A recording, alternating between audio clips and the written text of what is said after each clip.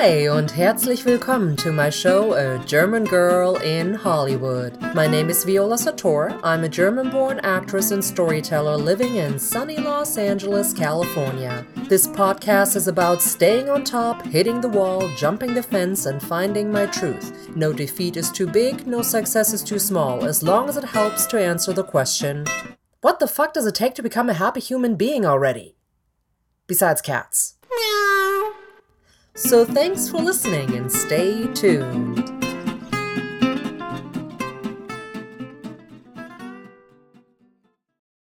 I'm depressed. Yep. I'm depressed. Why? Because this is not La La Land. Why not? Because I'm not a 27-year-old actress who after 6 years and 100 plus auditions in Los Angeles wants to give up on her not fast enough moving career. Then who are you? I am a year-old waitress who wants to give up. City of stars, are you shining just for me? Yeah. Didn't think so.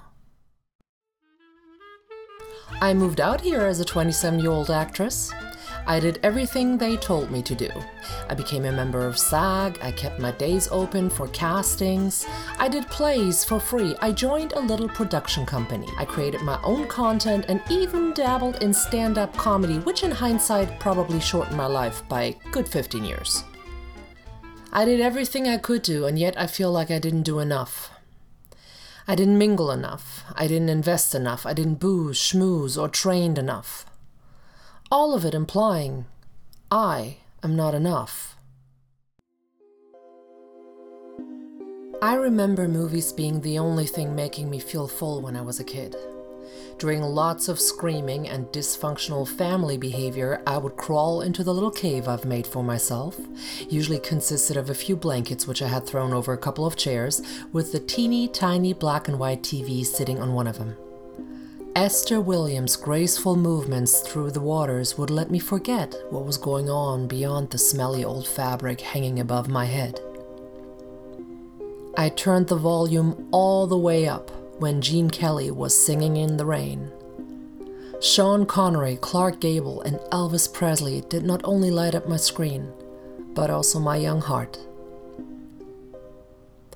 Movies made me feel like everything is going to be okay. Naturally, I wanted to be in them. For as long as I can remember, all I wanted to be was an actress. Fast forward to some short film festival your friend schlepped you to, you notice, after all these years of being in LA, you still don't have anything to show for when someone asks, "Oh, you're an actress, that is so great. What are you working on right now?"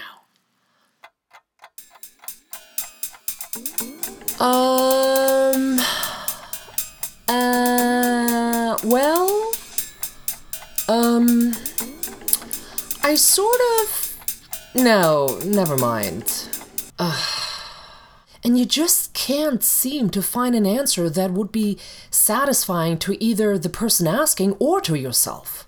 And then you witness your friend taking the heat off of you and breeze easily through the Hollywood parkour.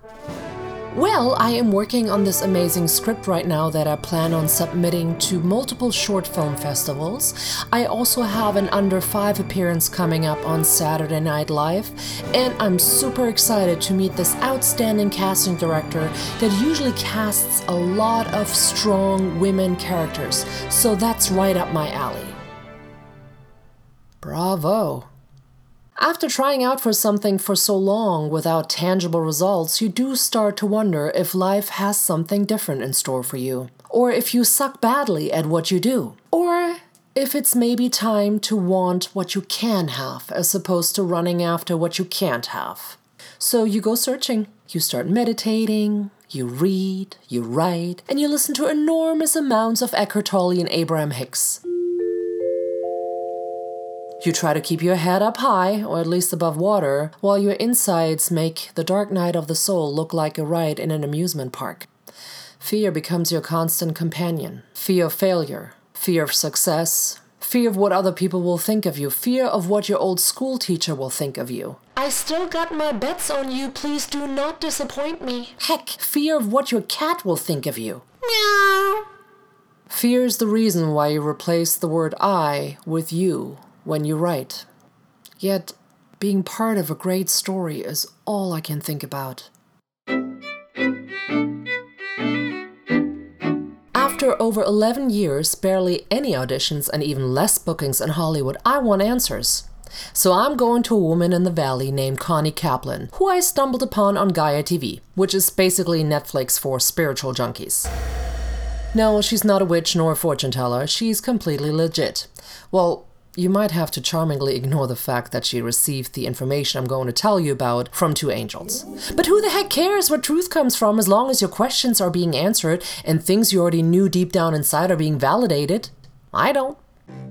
Connie's body of work is called The Invisible Garment and is technically based on the astrological chart, but only in terms of the structure. It gives you an insight of why you incarnated on planet Earth. The system states that you brought specific principles along with you when your mother squeezed you out. There are 30 spiritual principles that color your persona and weave the fabric of your human life. Which ones are specifically yours depends on when and where you were born. When Connie opens the door, the first thing I do is kneel down to her dog. My manners are extraordinary, as always. She puts my chart on the table and asks why I'm there. I tell her, I don't know which way to go. I have this unexplainable urge to write, but I don't trust myself doing it. And I'm not sure if I'm manipulating everything I touch. And even though I'm not having any success, I still love acting. But I just don't know what else to try in order to make it work. To explain in detail what followed next would take too long, but basically it came down to this. On the chart are 4 quadrants. Each one stands for a specific theme. The sociological, the psychological, the philanthropical, and the philosophical. Depending on when and where you were born, you will have certain strings in certain quadrants, supporting your path and having the spiritual principles work through you. Connie shows me where the actors are. Usually. She points to the sociological quadrant on my chart and it is completely empty. And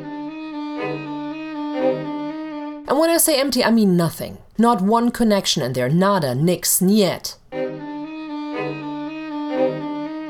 Then she points at the philosophical quadrant, specifically to my 9th house. And that motherfucker is packed. My sun is in there, my mental body, my emotional body, almost everything. And Connie says, this is where the writers are. I cried. For the first time in a long time, I felt relief. The pressure of having to be a successful actress slowly fell off my shoulders, and I took a breath that was deep and light and easy. So this isn't my fault? It's not because I'm not good enough or because I entertain negative thoughts more than positive ones? Connie added, this doesn't mean you can't move in that sector. You can still be an actress and do and try everything you want. But you might not have much pull in it because acting is not what you came here to do. I'd like to tell you that I left confused because how can something that I dreamed about all my life not be what I came here to do? Yet, to me it all made sense. Stories were what kept me afloat when things were crazy at home. Stories gave me hope and made me feel not alone. But when you're 4 or 5 years old, you only see the person on the screen who's interpreting the stories, and not the big picture. So you choose to be the instrument that is part of the whole and that stands up front. And that's what you stick with, through thick and thin. Until a woman in the valley validates your secret thoughts and gives you a fresh perspective. You don't have to wait for someone to give you the chance to be that one single character in a great story. You can be every single character in all the stories you want by writing them.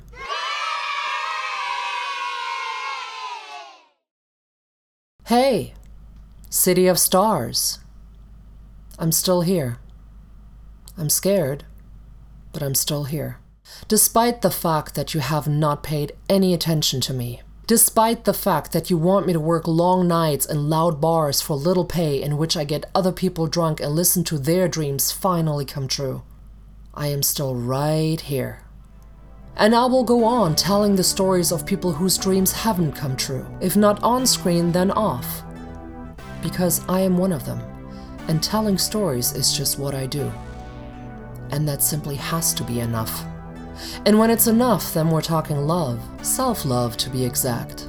Sure, the love you have for others is important too, but mainly the love you have for yourself is where all good is born from. And if you manage to really love yourself even though you didn't get the part, the heart, the job, or the prize, if you manage to love yourself even though you're not particularly proud of yourself and your dreams didn't come true, then the award will still go to you. City of stars. Go on. There's so much I cannot see.